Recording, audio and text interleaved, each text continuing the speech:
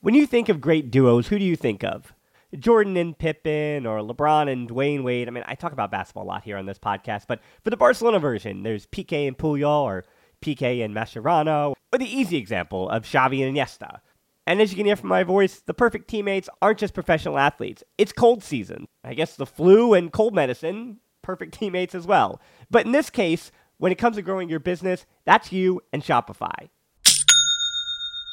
Shopify is a global commerce platform that helps you sell at every stage of your business. Shopify helps you turn browsers into buyers with the internet's best converting checkout, up to 36% better compared to other leading commerce platforms. To be honest, I've been doing this show long enough, and as I mentioned, it's cold and flu season. You hear it in my voice, especially during the holiday season. So whenever it comes to this business, anything that I can set up and kind of have working in the background that I know and can trust is just plugging along without my attention. Those are the things that I really value at this point. So when my brain is foggy and all I can do is manage to turn on the microphone, talk to the guest, or just talk to myself and get out a piece of content, everything else, having that all automated or working in the background, that's been important to keeping me sane. And that's the thing about something like Shopify. What I do love about Shopify is how no matter how big you want to grow, Shopify gives you everything you need to take control and take your business to the next level. So no matter how big or small, how good of a month or how bad of a month, things are just the same working in the background. Shopify powers 10% of all e-commerce in the US, and Shopify is the global force behind Allbirds, Rothy's, and Brooklinen, and millions of other entrepreneurs on every size across 175 countries. Plus, Shopify's extensive help resources are there to support your success every step of the way, because businesses that grow with Shopify. Sign up for a $1 per month trial period at shopify.com/tbpod, all lowercase. Go to shopify.com/tbpod now to grow your business no matter what stage you're in. Shopify.com/tbpod. I'm Chineo Ogwumike. I'm Lisa Leslie, and we're very excited to tell you about our new podcast with Blue Wire, Front and Center. Lisa and I are breaking down what's going on in our lives, in the world, and keeping it 100. We're also learning from amazing guests as well, like Emmanuel Acho. People that show love to me, I forever got their back. Vivica A. Fox. If the foundation isn't right, then the rest of it's going to go wrong from there. And more. Subscribe to Front and Center today.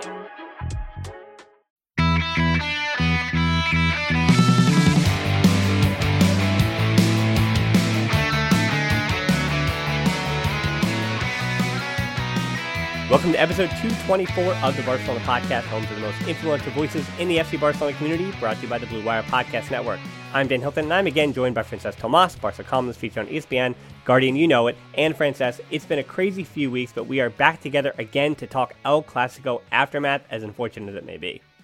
Hi, yes. Hola, culés. Very happy to be here again. Not very impressed with our latest result. But then again, that's life. As Barca fans, over the last 10, 15, 20 years, we've been used to winning a lot. So unfortunately, those times don't always last. They cannot really last forever. It's part of life. And we're in a transition year. And unfortunately, we got beaten by Madrid in a Clásico at the Camp Nou, which is something that, you know, that by the last 10, 15 years is not a usual thing. But unfortunately, that's what we have today.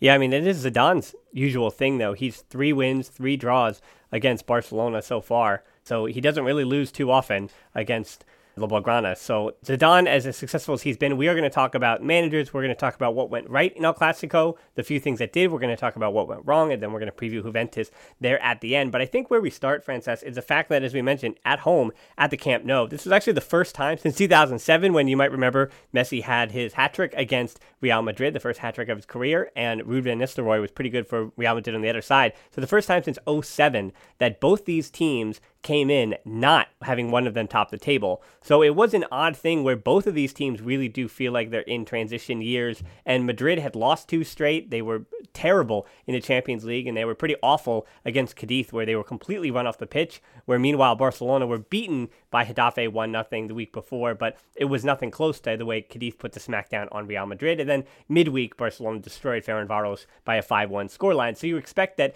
both teams, they had the ability to falter in this game. Unfortunately, it was Barca that did that. Now, the question I think we start off with was one of the ones coming into it, where do we think the lack of fans truly mattered? And Frances, do you think that, I'm going to almost switch it up a little bit, do you think that it was that there was no atmosphere at the Camp Nou that kind of took some of the, we'll say, the luster out of the players for Barcelona in particular? They just didn't seem like it was as intense as it normally would be? Or do you think on the other side of it is that this is a team that's simply in funk, and no matter how many of those 90 or 100,000 fans would have been in the Camp Nou, that this is a team that's just going to be in funk no matter what? Well, not having any fans is something that has affected all the teams in the world for the last 6-7 months. So that is something that I don't want it to be sounding like an excuse, but obviously in El Clásico at the Camp Nou, you would expect that if a decision was to go either way, the fans, the home fans, would be able to sway it. Obviously, the decisive factor was the penalty that Ramos defied the laws of gravity and fell the other side quite ostentiously as well. And I think that if there had been fans, the referee may not have even checked the VAR. And if he had checked it, then, the decision may have gone another way. So I think that the decisive play of the game would not have gone the way it did, or not as easily at least, if the fans had been there. Obviously, when you've got 90,000 fans, it used to be 120,000 that used to fit at the Camp Nou back in 1982 with the World Cup in Spain, is always going to be a plus. But then again, I don't think Barca are as affected as teams like, for example, Eibar, Getafe, Leganés, teams that, they are, even Betis, for example, that they are who they are because of the home fans. And I think that, after a defeat like this, in which we should have been superior to Madrid and we just simply were not, it's very easy to find excuses. I mean, that is the first thing that Koeman did in the press conference, just blame the referee point blank. But actually, you need to look deeper. You need to look at yourself. You need to look at your planteamiento, your tactics, the way that you played the game, the way that mentality was or wasn't, in this case, up to scratch, and then be a little bit more critical. But, I think that if the fans had been there, it would have been better. If the referee hadn't done what they normally do, which is go for Madrid, it would have also been more on Barca's favor. But ultimately, Madrid, well, let's say that Barca were not better than Madrid and didn't deserve to win.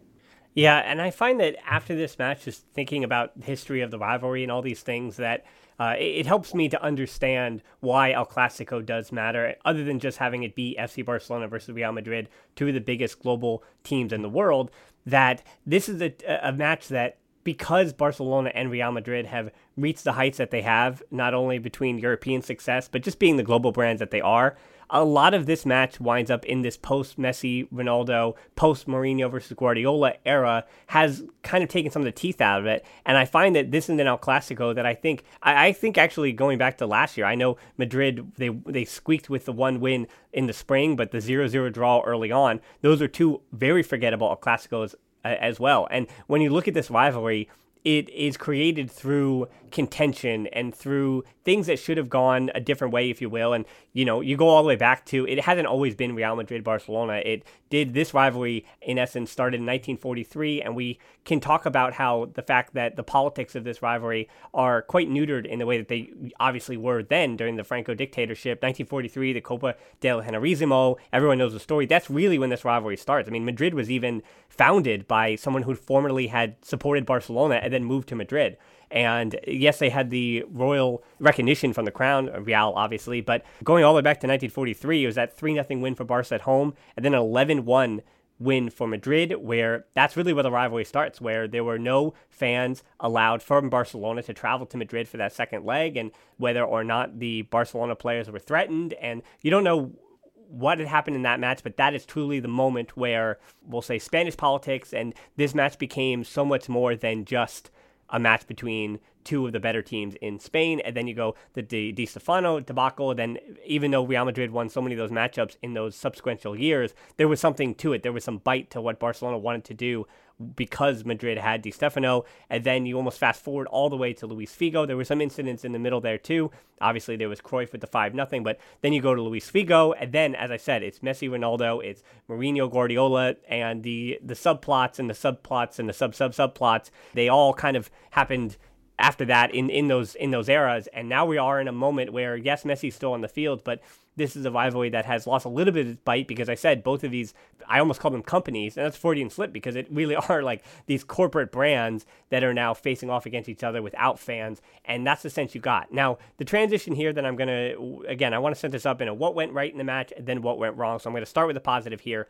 And the reason why Guardiola, I mean, yes, obviously he had the Champions League and all those things, but his addition to El Clásico and that narrative was that was the moment when he decided to debut Messi as the false nine. And I bring that up because combining Koeman's ideas and what I think one of the things that he did right, that being Koeman, and the few things he got right yesterday, was the brave starting lineup that he chose. Now, we'll talk about Pedri in a second because I want to start with Fati, Frances. Fati, he debuts for the first time at professional level because the last time he did this was with the Juventus Oz, now going on 2 years ago. But he plays Fati as the number 9, as the center forward. And the questions being, is that a long-term answer? Was that just something that you see Koeman doing in this one-off time in El Clásico, thinking that he was exploiting something? And the thing I want to add on the end of that is that we're asking about what Fati's best position is. At he'll be 18 in less than a week. So whether he's at the left wing or whether he was a center forward, he is going, I think what he's doing at Barcelona at the moment, maybe it isn't going under the radar and being underrated around the world, but it is ridiculous what he's done so far this year in terms of putting 5 goals in the way that he has. It's just unbelievable what Fati is doing, and not just at his age, but I think if any player, sans Messi, had started the year this hot and this on fire and with putting the ball in the back of the net at this clip, we'd say, oh, that's it's incredible what he's doing. That's all I'll say. But Frances, how do you feel about Koeman's, I guess we'll call it bravery, to start Fati in a new position in El Clásico? It is bravery. It is bravery, and it's also staying true to your principles. I mean, I think that it depends on what your expectation for the season is. And, over the years, we've been pretty optimistic, and we've been, aiming for the treble, etc. My expectations for this year are really, really low. As regular listeners to the podcast already know, I don't expect Barca to win anything at all this season. I think that a club that is successful has to be run properly. And I'm not talking about the coach, which, it's a direct sort of collateral damage of what's going on.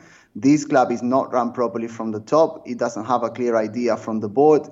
The board know that they're leaving, imminently, if they had a bit of decency, but obviously they don't. They are being kicked out. They have got a lot of signatures that basically force them to do that, and they're holding on for dear life to refill some of the money that, rumor has it is not there anymore. So if a club is not run properly, it is obvious that everything at every level is going to crumble. And I think that it is, with the expectations for the season from myself, which is we're going to win nothing, is a direct result of that. We've got a manager that, if another candidate wins, is very likely he's going to go, regardless of how well he does. Obviously, Koeman came to the Camp Nou and he knew fully well that this was the job. I think he thought sort of now or never. I've got the offer to come. If Victor Font comes next year, then he's going to ring Xavi, and that's my door closed forever because, he's not a spring chicken anymore himself. So Koeman's job is to give the youth a chance. El Clásico, you've got Serginho Dest starting. You've got Pedri starting. You've got Frenkie de Jong. Let's not forget, he's still young himself. So you've got Frenkie de Jong starting, and you've got Ansu Fati as well. Then in the second half, you've got Trincao coming in. Arguably, Araujo could have come on as well. I think that a lot of people, given Lenglet and Piqué's, let's just say, dubious performance, they were calling for his name as well. So Koeman's job is to bring something out of the next generation so that when he leaves, which is probably going to be either mid-season or, tops end of the season, then he would have actually contributed something to the future of Barca. Talking specific about Ansu, well, he's been in La Masia since he was 10, and he was signed from Sevilla Promesas back then, so Sevilla youth system. And he's been a centre forward since. He was always playing at the front of attack, normally as a clearer striker, but also as a false 9. He can play as a winger. Both sides are fine for him. Obviously, starting from the left is better because he can, go towards his shooting foot, which is obviously the right one. And also as an attacking midfielder. So really, he can play wherever he wants. But the vast majority of the time at La Masia and through the ranks, he's been a 9, a false 9. So it is only natural that long term he's going to be the false 9 at Barca. Now, Was he the right choice for El Clásico when he's been playing in the wings the whole time and he's been effective there? And also by playing him in the wings, you're enabling Messi to be closer to the goal and then Coutinho to be behind. I'm not quite sure. I mean, it could have gone either way. Obviously, he gets the goal very early on, which is all a positive. I personally don't think El Clásico is a time for experiments, but obviously, as you've already mentioned, it worked out quite well for Guardiola at the time. But I think that he was a little bit verde, he's a little bit green, he's a little bit inexperienced to do that jump in El Clásico. But, you know, if Barca had scored some of the chances they had and defended a little bit better, then we'd probably be, you know, throwing sweets at Koeman and singing his praises. So it could have gone either way. I don't think that when you're in the direct spotlight of the whole world watching is the time to do experiments, but it's worked before. I think that because we lost the game, we're going to have to see with hindsight, we're going to have to say that it probably wasn't the right idea. I wouldn't have done it personally. Yeah, well, we are going to hit the break and then we're going to talk Serginho Dest.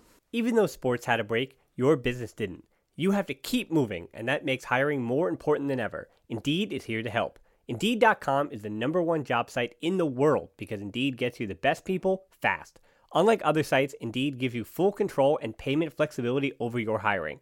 You only pay for what you need. You can pause your account at any time, and there are no long-term contracts. Plus, Indeed provides powerful tools to make your search that much easier. Like sponsored jobs, which are shown to be 3.5 times more likely to result in a hire. With 73% of online job seekers visiting Indeed each month, Indeed is going to get you the important hire you need, just like they have for over 3 million businesses. Right now, Indeed is offering our listeners a free $75 credit to boost your job post, which means more quality candidates will see it fast. Try Indeed out with a free $75 credit at Indeed.com/BlueWire. This is their best offer available anywhere. Go right now to Indeed.com/BlueWire. Terms and conditions apply. Offer valid through December 31st. Football is back in full swing. You might not be at a game this year, but you can still be in on the action at BetOnline. BetOnline is going the extra mile to make sure you can get in on every possible chance to win this season. From game spreads and totals to team, player, and coaching props, BetOnline gives you more options to wager than anywhere else. You can get in on their season opening bonuses today and start off wagering on wins, division, and championship futures all day, every day. Head to BetOnline today and take advantage of all the great sign-up bonuses. Don't forget to use promo code BlueWire at betonline.ag. That's BlueWire, all one word. BetOnline, your online sportsbook experts. All right, Frances, so every time I bring up Serginho Dest, I'm going to be hit with that American bias and all that stuff. So it's not really good for an audio format, but I think I'm just going to smile and sit back and let you have it. Because for Serginho Dest, he was maybe Barcelona's man of the match. Messi, advanced metrics say he was good. Fati had the goal. And Neto, while he did let in 3 goals, he had very important saves in both halves to keep that game from getting out of hand before what we'll talk about, the VAR and the penalty and Madrid luck and all that stuff. But anyway, Dest, for what he did to bottle Vinicius Jr., and then, again, in front of him was Pedri, 17-year-old Pedri on that line as well, dealing with Ferland Mendy. If you had told me that the Dest-Pedri combination, even 7 months ago, when Dest was still the backup at Ajax, and then Pedri was still playing for Las Palmas in the second division. So if you told me that a second division 17-year-old and the backup right back at Ajax were to hold Vinicius Jr., who has so far been Madrid's best attacker this year, and then Ferland Mendy, the left back, or one of the best left backs in the world at the moment that Madrid were able to get from Barcelona, then Barca settled for Junior Firpo. So if you told me that Dest and Pedri would basically be 50-50, almost a neutral, and Dest would basically win the matchup against Vinicius Jr., while Pedri, I wouldn't say he won against Ferland Mendy, but Dest was just, how good was he? Take my bias out of it, Frances. How good was Dest actually?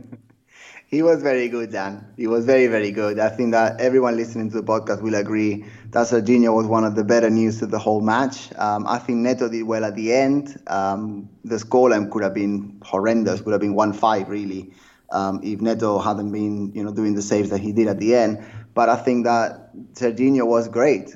You could see, a lot of times it's hard to measure the weight of a player and the importance that a player has in a team, but it's the fact that he's pretty much just arrived. He's been at the Camp Nou probably 3 weeks, if that. And in difficult moments, his teammates kept looking for him. Frankie was passing the ball to him constantly. He was overlapping. He was combining. He was great on his feet. He was not just passing the ball and opening up and sort of going towards the byline when he could. He was actually conducting the ball himself. He was drifting towards the middle, which someone like Sergio Roberto, for example, doesn't normally do. So he was drifting towards the middle when he could. Most of the overlaps, however, were from the wings. He made lots of sense going forward. And he was very, very confident. I mean, in the end, he was holding back in a, Koeman went a bit crazy at the end, didn't he? Too late, to be honest. But in the last 10 minutes, he was one of the three at the back, really. And he didn't stay there very long. So for someone who has just arrived, being able to do what he did at the level that he did it in a match of the importance of El Clásico is really spectacular. I mean, is this a sign of things moving forward? I'd say so. I mean, the fact that Sergio Roberto didn't even feature in a match of this importance when he's been a regular fixture for so many years. I mean, Sergio Roberto has started pretty much every match in the last 3 or 4 years even, is very, very, very telling. With Jordi Alba coming back, which obviously was a doubt before the game, then there was only one place for Serginho to play, and I think Koeman got it spot on in that respect. So whether he's American or Congolese or Indian or Spanish or Catalan makes no difference. Serginho Dest was, by his own right, one of the best players, if not the outstanding performance for Barca in El Clásico, without a doubt. Yeah, and I think there was also some naivety to it. I think it was an odd thing to think when this match ended, and this is where I'm going to start to tell defense between right and wrong, or as I say, positive and negative here, because Dest certainly fits in that positive camp. I also think of the tackle he had at Casemiro that was basically a goal-saving tackle, and what I've been most impressed by, obviously, is the defensive side of the ball, because of what I've seen with him with the U.S. and what I've seen with him for Ajax, that was the part that you kind of had to worry about. That's where his Ajax teammates would constantly be yelling at him and getting on him for his defensive duties. So I don't think we've actually seen the worst of Dest defensively than this, and it will happen over the course of this season if he continues to feature in the way that he will. He's going to make some probably crucial mistakes, but for him to show up, as you said, and again, it might be just the naivety of being a teenager and not really understanding the gravity. I mean, I don't know if he did the reading that I did prior to El Clásico about what happened in 1943 and Luis Figo. He might not know who Luis Figo even is. And if in this case, I think it might actually support the fact that Dest can just go out and one match is just one match. And in the Liga, the 3 drop points against Real Madrid was the same 3 drop points that they had the prior week against Getafe. And it was also interesting, as I wrap up this point about Dest, that for better or worse, his teammates put him in front of the Spanish TV. This is probably the most embarrassing part of this, is that they've had him do media for the Spanish TV, and he doesn't speak Spanish, which is why his first encounter with Messi was as awkward and, I guess, humorous in hindsight as it is, that he doesn't speak Spanish yet, so he wound up having to say to Spanish TV, hey, can we do this in English? And they're looking at him like he's got 9 heads, because why would you send out a 19-year-old teenager who doesn't speak Spanish for Spanish TV? But anyway, Dest he winds up having a good quote about how, it's a little explicit, but he says, I'm not happy about the result, basically, and he showed some poise in that interview as well. So for Dest to just have the ability to take all this on his shoulders, he's continued to prove that he has a personality to survive at Barcelona, and sometimes that winds up being just as important as the things that are happening at your feet. But where I now want to blur the line between positive and negative is with Pedri, because we know that Dest, being a teenager and all those things, it wasn't just looking through those hope-tinted glasses, that Dest was actually that good at 19. And Fati has, obviously, the stats are there, and you see it with his performances. Yes, he makes some green mistakes, but Fati has been that good. Pedri, the other teenager who started in this match, is really the question about whether or not he should have started. Now, I watched it, I know even on second viewing, I think Pedri, because of the way he faded in that match and the last 20 minutes or so, I really do put on Koeman for leaving a 17-year-old in there for 80 minutes. But I actually think that Pedri, who is better on the left wing, you also asked questions about starting him on the right wing for the first time this season. He did feel like he was playing in the wrong position. That meant Coutinho also felt like he was playing in the wrong position. We'll get to him in a second. But that's what I was so confused by, where you were trying to get 4 players on the field in basically 3 spots, and you didn't start Trincao and Dembele, who are those 2 natural right wingers, and Griezmann, who I expected was going to start because he was rested against Ferencváros. He doesn't start either to be on the right wing. So you're 0 for 3 on all the players that have played on the right wing so far, and you put Pedri over there. And as I said, defensively, I thought Pedri was good enough to deal with Ferland Mendy, and Real Madrid were not really creating. He was also helping and shading over to create that double team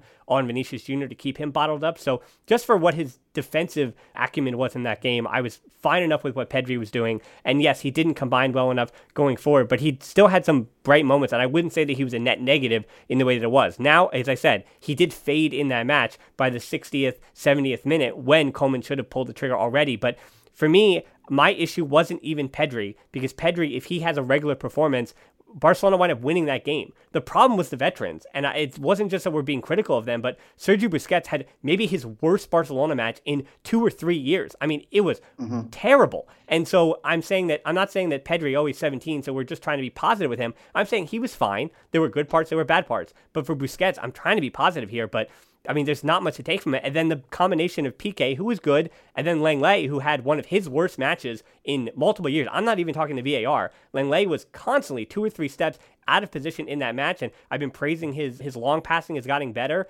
but Madrid kind of, by clogging the middle in the way that they do, Lenglet couldn't really get a pass off, and if he's not showing the part of his game that's improved, it was merely a regression of his defensive abilities, which Lenglet, that's what he came for Barcelona for, was that his ability to defend, particularly in one-on-one situations, and step out when Piqué stays home, and he didn't do that at all. So for Busquets and Lenglet, just almost disaster classes in a way that if Barcelona's veterans had showed up in this match, they wind up getting a win, and I put so little of the blame on the young players, not because I give them a mulligan of being young, but they were fine and showed up, and it was just my most disappointing part of El Clásico was that the veterans were not there the way they needed to be, and Koeman did a terrible job managing the fact that his veterans were playing poorly.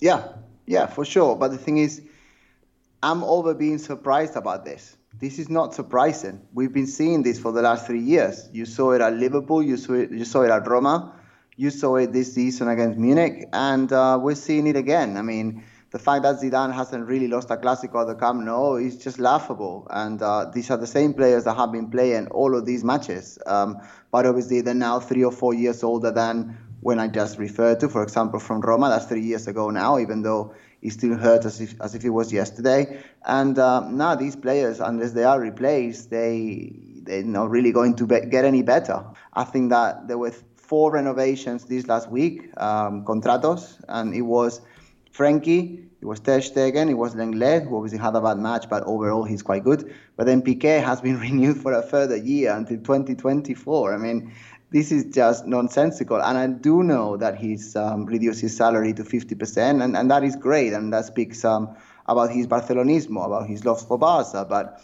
really renewing Piqué for another year is just a joke. And the fact that Busquets got a contract until 2023, just another joke. And the same with Jordi Alba. So even though Jordi Alba was sort of decent in this match. But no, I mean, it's just, if you don't change what you do, you cannot really be surprised about the outcome. If you're going to do what you've always done, you're going to get the result you always got. And this is the example here. I mean, with Pedri, it's the same way I said with Ansu. What is the target? Is the target to grow the players? Is the target to give them playing time at the highest possible level, whether you win or not? Because if that is the target, then well done for Koeman for starting him.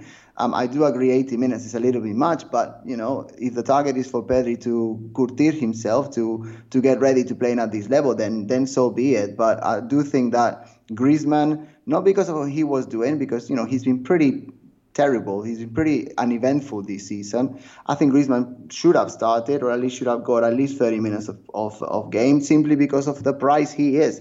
Simply because of who he is, and simply because you've got a 17-year-old and you're not going to just throw him to the fire to get burnt in front of the eyes of hundreds of millions around the world. So Griezmann really should have been featured much more, and if he's going to underperform, that would have been on him. But I don't think it's fair to leave the kid just playing there the whole time, especially when his performance decreases. But when you're playing alongside Busquets, who, let's face it, didn't really see a single ball in the whole game, when he had the ball on his feet, his passes were mostly either irrelevant or sloppy. Defensively, he wasn't pressing. That impacted Frenkie de Jong as well, who didn't have a great game at all. But then again, it sort of links to who you've got. If you've got a double pivot, you depend on each other. And Sergio Busquets was just nowhere to be seen. And, you know, you've already mentioned the centre-back, so I'm not going to go too long on that. But, you know, it would be great to have a match in which Piqué or Lenglet, either one of the two, don't cost us a goal. And that just doesn't seem to be happening. So overall, we are falling at the same hurdle. Every time there's a big match, it's the same people that, collectively make a mistake that ultimately cost the game. Because at this level, you cannot make mistakes, and you have to be extraordinarily on point to actually be effective moving forward. So what Ansu Fati is adding, what Messi used to add, that isn't adding that much anymore, to be honest, especially in big matches, is what Barca can produce, but you can't have sloppy mistakes at the back, and you need to be concentrated for the whole time. And you need to have a little bit of luck as well, not just with refereeing decisions, which I don't think there's any luck involved into that. I think there's something deeper, like Koeman obviously indicated in the press conference. But you don't have your fans. The referee decisions don't really go your way. You're not that effective moving forward, and you make mistakes. Then that obviously is going to generate a loss, isn't it? Yeah, you hit a few points there. Some of the ones that Griezmann is really the one to create, I think, the most arguments here, where I think Griezmann, besides the price tag, though, you need for Barcelona to win trophies. And as much as people say, oh, this puts the nail in the coffin, this is a rebuilding season, all those things, I still think Barcelona do have some of the tools. And yes, Koeman has not been the right manager. And yes, that does mean if you bring in enough managers and you're not getting any difference of a result, it probably means that it goes down to the board and the players. And we know that PK had that interview earlier this week, kind of giving his opinion too. He's been pretty quiet about the board, but now he winds up to La Vanguardia that he winds up, not revealing anything, but just giving his opinion as well, that we already know, that echoing Messi's points earlier about how there's no project and there's no plan. And so about Griezmann, he might have the price tag he has, but I think that it was brave and right for Koeman to not put out Griezmann in that situation. And there's a point I think that I was saying about Pedri, and that was the whole point here, that Pedri, I don't think he was floated out there alone on an island that he's going to get destroyed in El Clásico because of his age. I actually think there's this weird thing happening at Barcelona where the idea should be, and logic tells us, that if you play your young kids, you play Puig and Pedri and Trincao and all of them together, you're going to lose matches. That's what happens. Experience wins games. We know that. That is a true and proven fact over 140 years of football. We know that experience, you need some experience. Yes, the naivety of youth does help to create an unbalanced matches and do some good things. But for El Clásico, and just looking at the state of Barca I think they're in an odd place where they're not losing, as you kind of alluded to. They're not losing because of the young players. If they got even 90% of what they need to get out of Messi, Busquets, Piqué, Lenglet, Griezmann, Coutinho, if those players are operating at 90%, the experienced players on the team, then what you've gotten so far this year from Trincao, Pedri, Dest, Fati would be enough to be winning games and be top of the table. That's the argument here, that it's this odd reversal of logic that your youth are supposed to be the problem and why you drop points. And yes, they've been making mistakes and haven't been perfect, and that's why Barca are middle of the table. And I know they've also played 2 less matches than pretty much everyone in the La Liga table, but they have already lost points this season on 3 occasions. Sevilla was the draw, Getafe, they lost the 3 points, and then Madrid, they lost the 3 points. So they're not getting results, they're out of funk. But as I said, I go back to the fact that the youth have given enough for this team to be a really good team, and they're just not getting enough from everybody else out there. And one of the players that I would bring up that we haven't mentioned, we'll talk about Messi in a second, so please put a pin in that. But for Coutinho, we now know after the fact that he's dealing with a hamstring injury, and maybe it was the hamstring injury, maybe it was throughout the match he was already starting to feel that and deal with that. But the puzzling thing to me was that we knew that Coutinho coming off the left wing didn't work when he was around at the Camp Nou the first time. That's what didn't work. There really wasn't ever a natural position for him in the 4-3-3 that Barcelona was previously playing.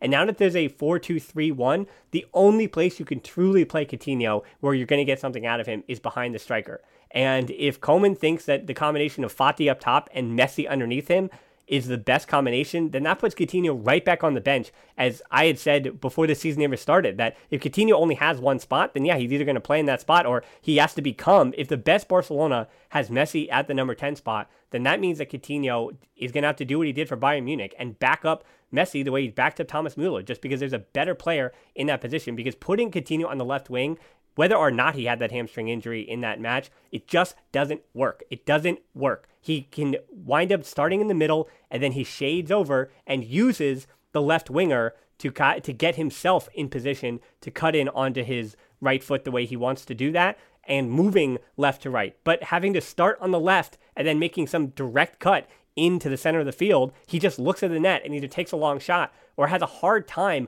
opening up his body and then combining with teammates. He just doesn't seem to have that ability to play that 1-2 that Messi is looking for. And because it's such a simple thing, I mean, it seems like how can you not just practice a wall pass with Messi over and over and over and over and over again in practice or training until you get it? But it seems like that just never worked. And opponents are prepared for that. They're prepared to cut out his long shot as he cuts in onto his right foot. And they're also prepared for the first and second look that he's going to have in the box. So Coutinho has to not play on the left wing. I don't know how else to say it. I don't know what Koeman's going to do with him.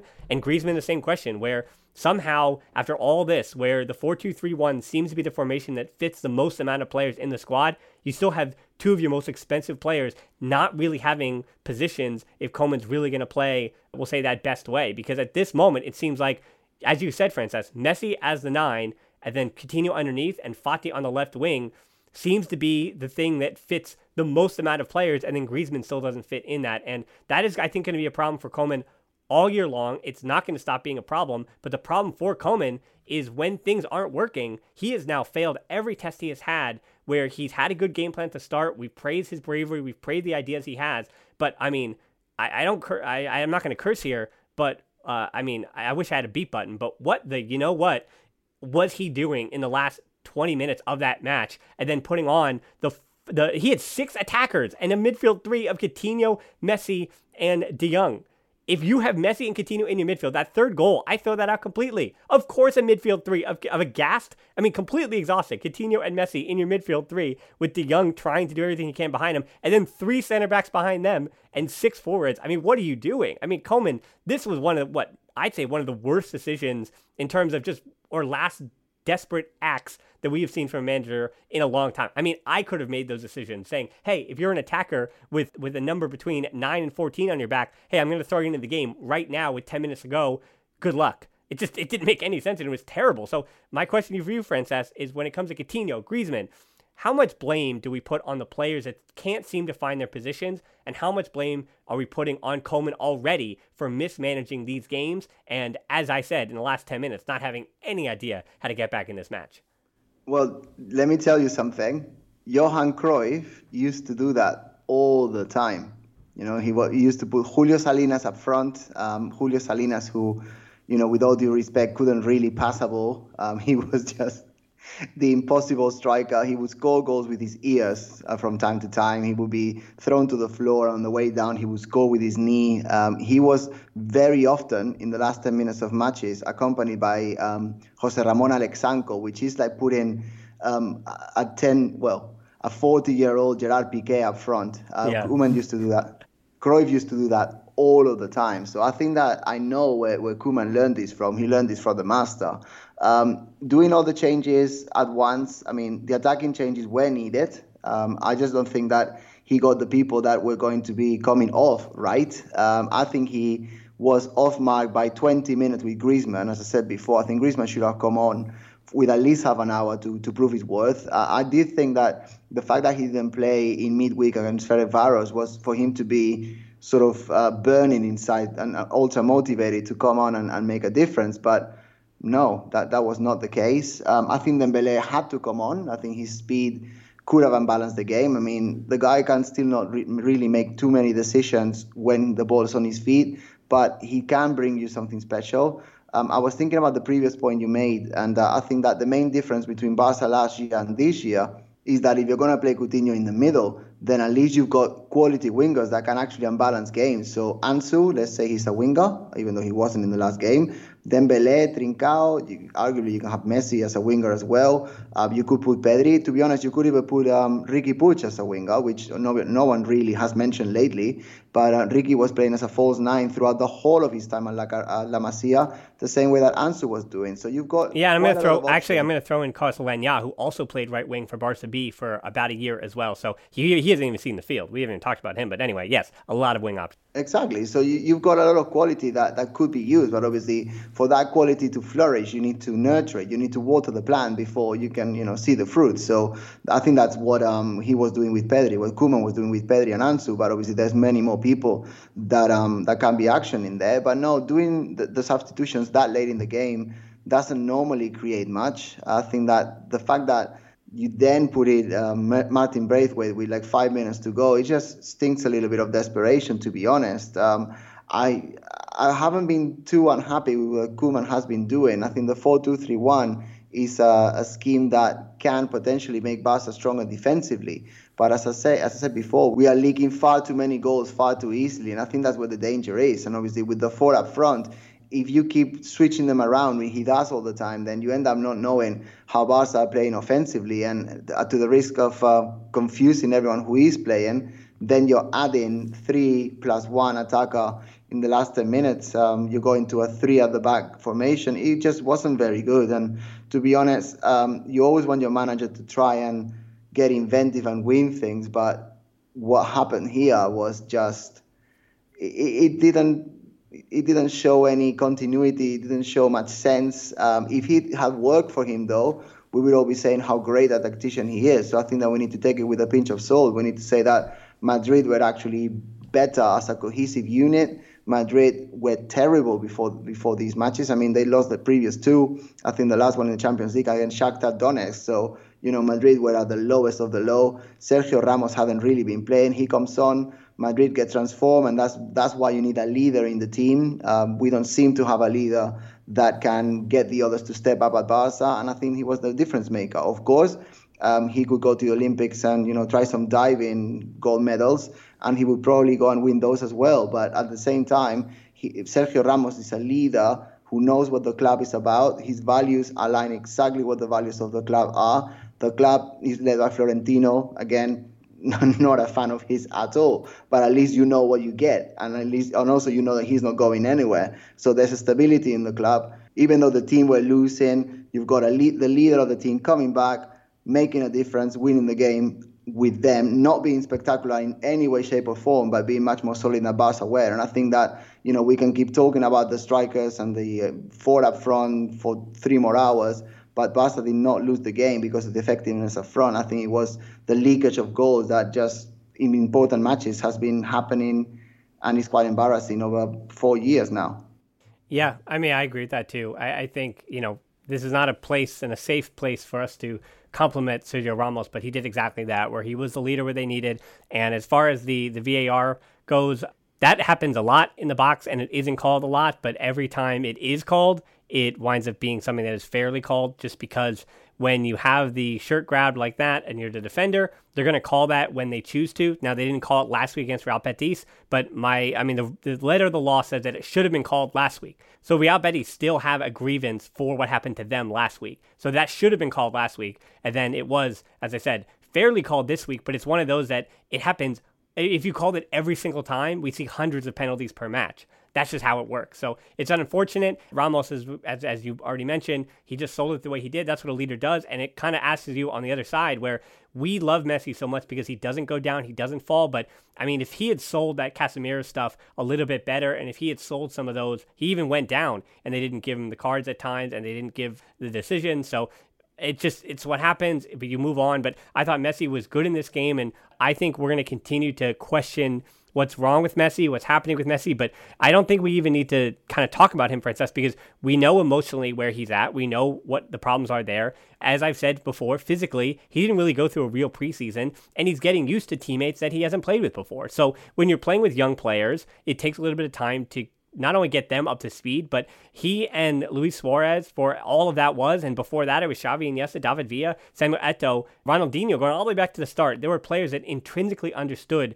at least one or two players on the field who intrinsically understood what Messi was about, where Messi was going to be, and all those things. And I would say that with the exception of Alba, there really is no one left that Messi's looking around and saying, I don't have to give him a look. He knows exactly where I'm going to be no matter what. And I think Messi is still getting used to that. So I would say be patient with Messi. Somebody asked me, if he only has one goal so far, how are Barcelona possibly going to score enough goals? Well, I still believe that there is 20 or 25 goals in the boots of Lionel Messi this year. It's just going to have to start happening soon, but I expect that to happen. And it could happen, as I transition to our final talking point here, it could happen against Juventus.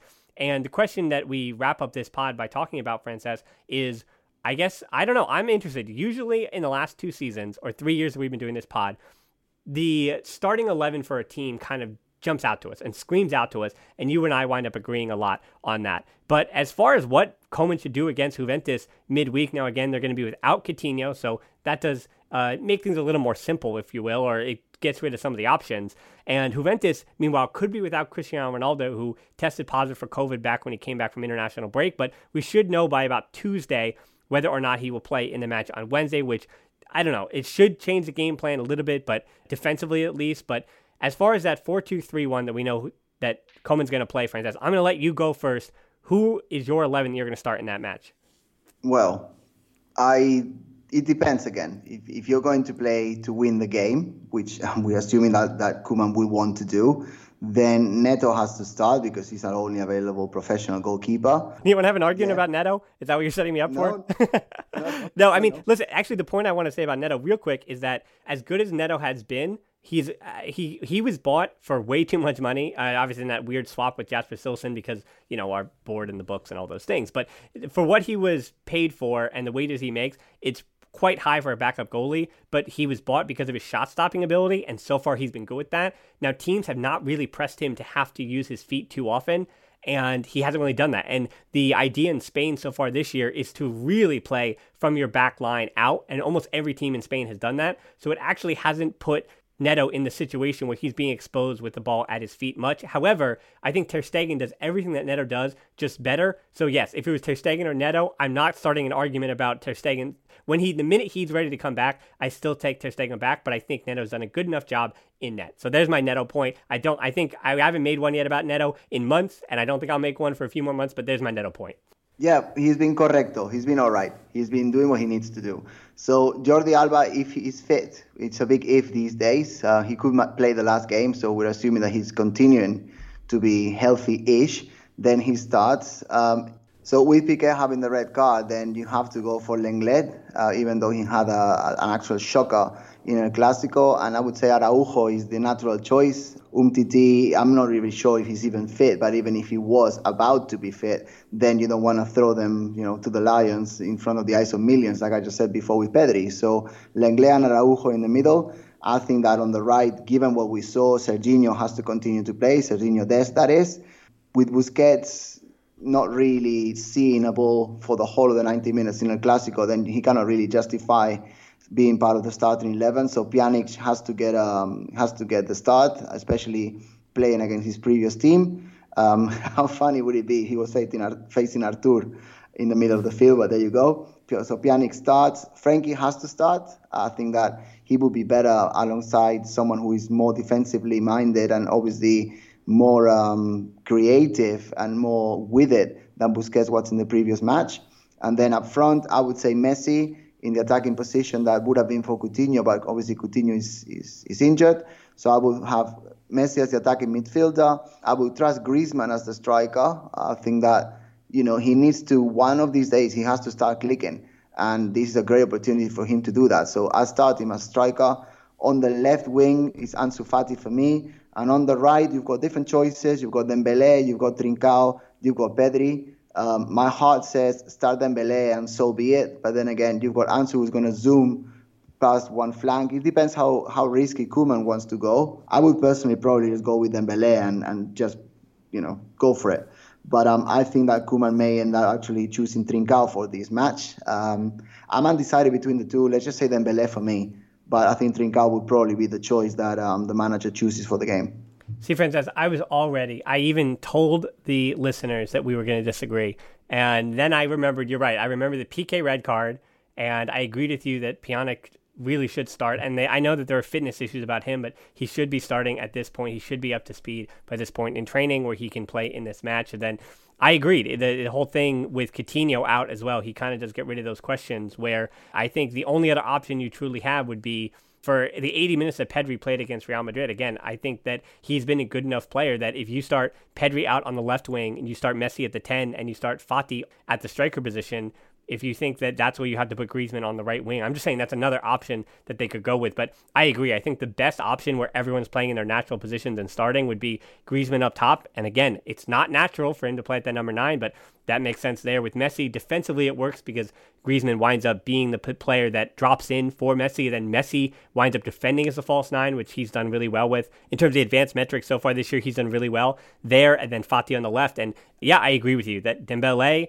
I think this is the moment. He's still working his way back. And if the doctors give you the thumbs up. I don't want to hear anything about that football IQ stuff that, yes, it exists. His decision-making, we know about that. But in this kind of match, when you're in the group stage of the Champions League, you got to go for it. And Juventus, you know that they're a team that if you want first in the group, you got to win this match. And so you go for it with the Dembele. And you're right, I think Koeman could go with Trincao, but while I was really receptive and excited about what I saw from Trincao early on, his latest 2 or 3 appearances have not really been the best. I think of Pedri and Fati and Dest, he's the kind of one that, even though he is the oldest of the 3, he's the one who's not a teenager, he's the one who's kind of coming along the slowest, which again, is completely fine. He's still just 20 years old, so it just means that we have to be patient with one of our very young players. I think that's completely fine, but Trincao, I think he still has some more to show, and I wouldn't be surprised if he starts this match at all, but it just kind of does tell you that this team is kind of limited. It's interesting to me because of all the options when we kind of work through it, and the reason we agree is because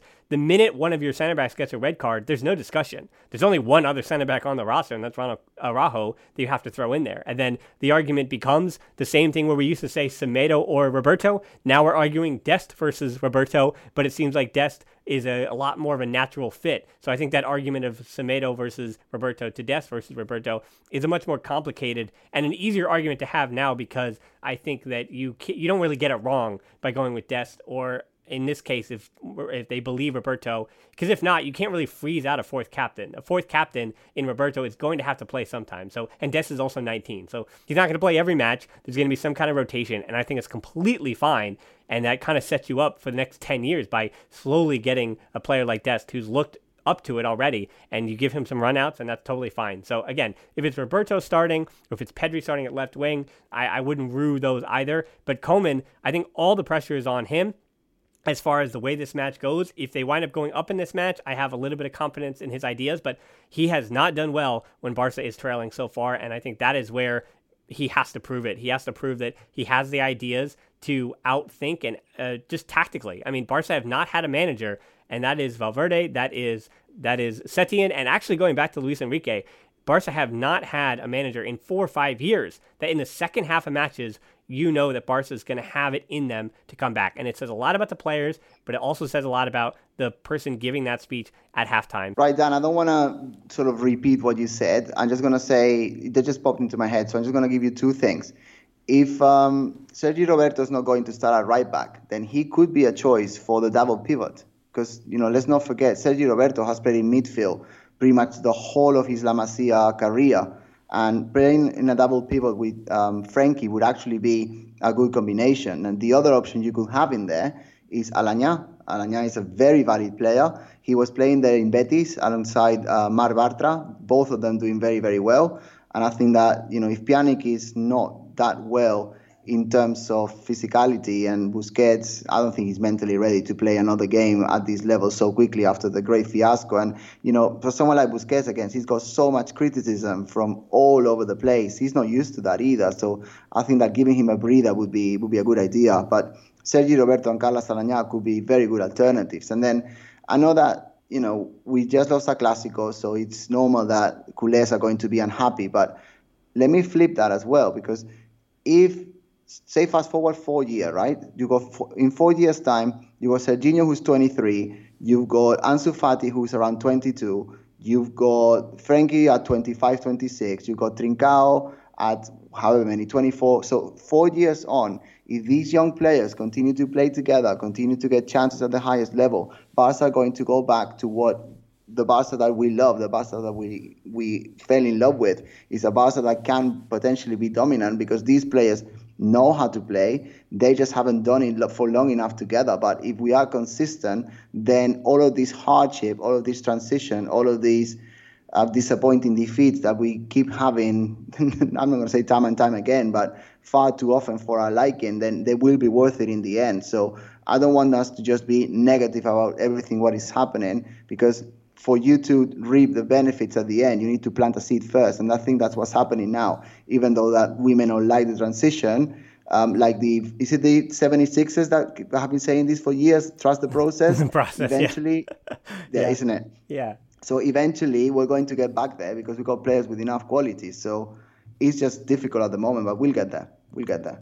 Yeah, I think the one point I would add to that about Juventus is that just like every other big major team, I mean, look at Man United. Well, they've been bad for a few years, but look at Man City, look at Liverpool, look at Juventus, Inter Milan. Other than Bayern Munich, who have been continuing to be dominant since the restart, but other than Bayern Munich, basically every major gigantic club in the world, and AC Milan has seen a little bit of a resurgence, but they were bad for years, so they don't count. But every major team is not looked okay. They have not looked the same. They're playing too many matches too quickly, coming back, all the travel, COVID, quarantine, all these different things. So there is no major club other than Bayern Munich that is completely unscathed from the coronavirus. I mean, Cristiano Ronaldo might not play in this match because of the international break and COVID. So the one thing I would say too is if this season feels uncomfortable and out of sorts, it's not just Barcelona. Because of the Messi and Bartomeu things and all that, yes, Barcelona is more out of sorts than almost every major club, but every major club has been inconsistent and a little bit messy, unless you're Bayern Munich, who seems to have handled everything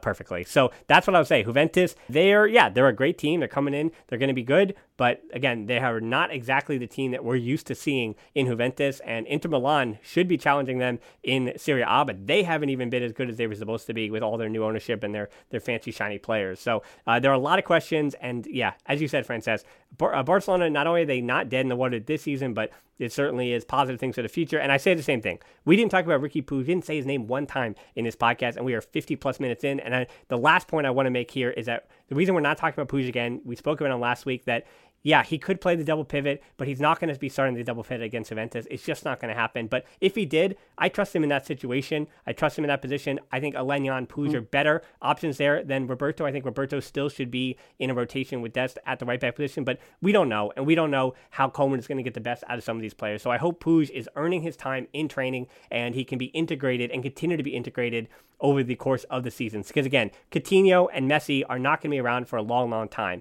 As far as Messi, certainly not, but Coutinho the same way. So Puig, unless Barca wind up bringing in new players that they can't afford to try to fill those spots, Puig is just waiting for his moment. He's waiting for the day. He's waiting for the time.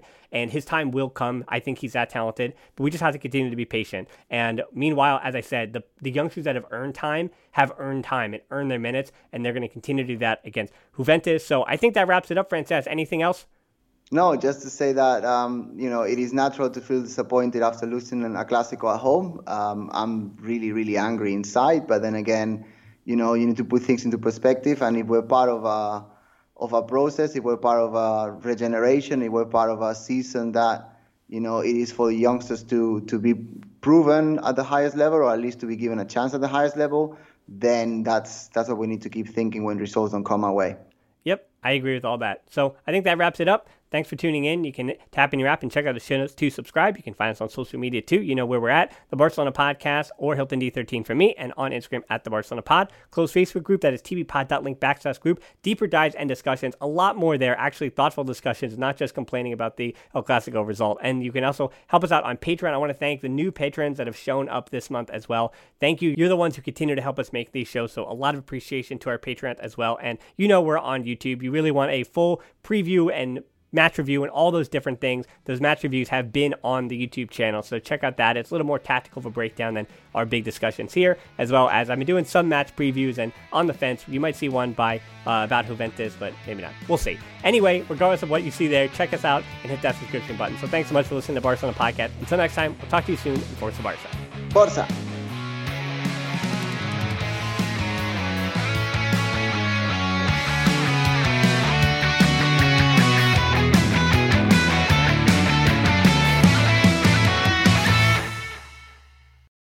For the ones who work hard to ensure their crew can always go the extra mile, and the ones who get in early so everyone can go home on time, there's Grainger, offering professional-grade supplies backed by product experts so you can quickly and easily find what you need. Plus, you can count on access to a committed team ready to go the extra mile for you. Call, click Grainger.com, or just stop by. Grainger, for the ones who get it done.